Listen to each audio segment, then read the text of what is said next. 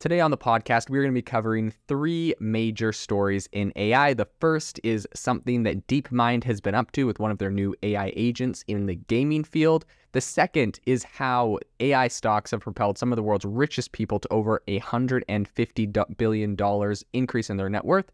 And the third is the fact that Google is warning some of their employees against using the Bard chatbot. It's sort of ironic and kind of funny. We'll break all of this down on the podcast today. So without any further ado, let's jump into it. So the first story I want to talk about is the fact that DeepMind's new AI agent is a master of gaming. So I don't know if you remember how long it might have taken you to master some of those Atari games back in the 80s, if you were playing them back then, or if you are into retro games and play them now. In any case, this is kind of an interesting place to start because, obviously we have a lot of these really old games that were easier than what you might consider pro games today. And putting something like an AI on those is a good way to kind of ramp it up and see, how it plays eventually modern games today. So what it essentially did is it developed an AI algorithm called Bigger, Better, Faster, and it was able to master 26 Atari games in just 2 hours. They released the code in the official study in conjunction with Cornell University. And I think this is just another reminder that AI is going to make a really big impact in a lot of different areas. And as we slowly start developing AI algorithms and models that do specific tasks, we're going to be really surprised by the power they have. Of course, this is more along the lines of research, but you can imagine the implications of this. Let's say you get an AI to master a military strategy game. It would be interesting to see how much of that could carry over to perhaps real life action and military today. All sorts of implications in this, really interesting, and this is straight out of DeepMind. The second thing I want to talk about today is the fact that it's no surprise, despite the fact that a lot of people have been saying, this is a economic downturn that we're experiencing right now. There's a lot of stocks that have been slipping this year.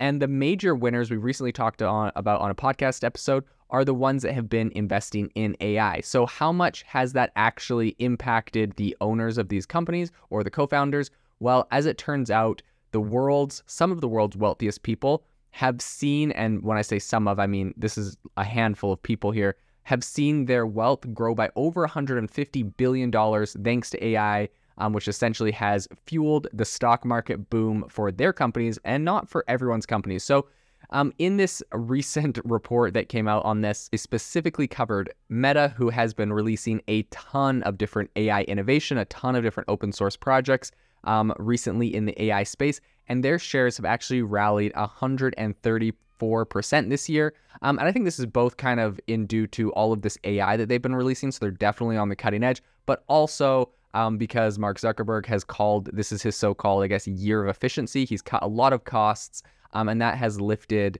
the company, their profitability up quite a bit. And so he has actually made over $57 billion, according to the Bloomberg Billionaires Index, just this year alone. So the other one I want to talk about is Oracle's founder, which is Larry Ellison.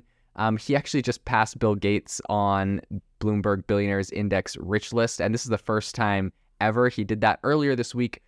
He was up $47 billion thanks to his tech stock going up 55% in Oracle, which has made a bunch of pretty big and impressive AI plays. And the final one, of course, is, one of the final ones is Bill Gates, who actually has, of course, a pretty large share in Microsoft, being the co-founder of that, and Microsoft being the company that really it's one of the main companies at the center of this entire AI boom, because they partnered very closely with OpenAI right from the beginning, and own 50% of OpenAI. So they're really seeing a lot of the benefit from, the upside in that company. So Bill Gates is actually up $24 billion this year thanks to his Microsoft shares, which largely, let's be honest, have been rallying because of AI. I would say there's not a lot else that has really been buoying Microsoft. So that is $24 billion to Bill Gates exclusively from his Microsoft shares based off of AI. So the final one I'm going to talk about today, this should come as no surprise if you've been following everything happening in AI in the stock market. NVIDIA has seen some pretty insane rallies. They topped a $1 trillion market cap recently. And so the CEO of NVIDIA, their founder, Jensen Huang has also seen his overall wealth go up by over $24 billion, so pretty much on par with Microsoft.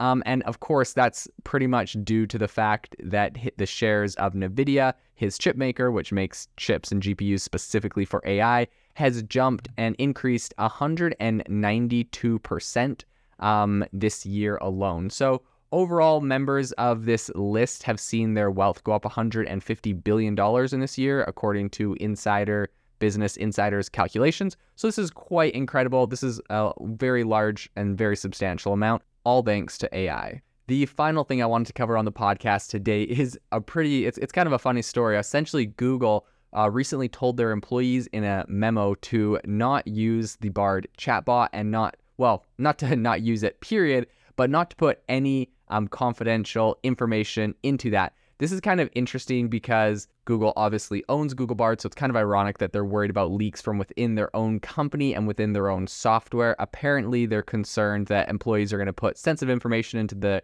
chatbot because essentially what happens with these is that there are human reviewers that sit down and look at the chats that are coming through and are able to review them, and they don't want those people to see what is going on. So this has been quite a big problem in the industry. Of course, ChatGPT is the one that has seen the most flack from this. Samsung last month had their own internal kind of thing where they said for their staff not to use ChatGPT for anything confidential.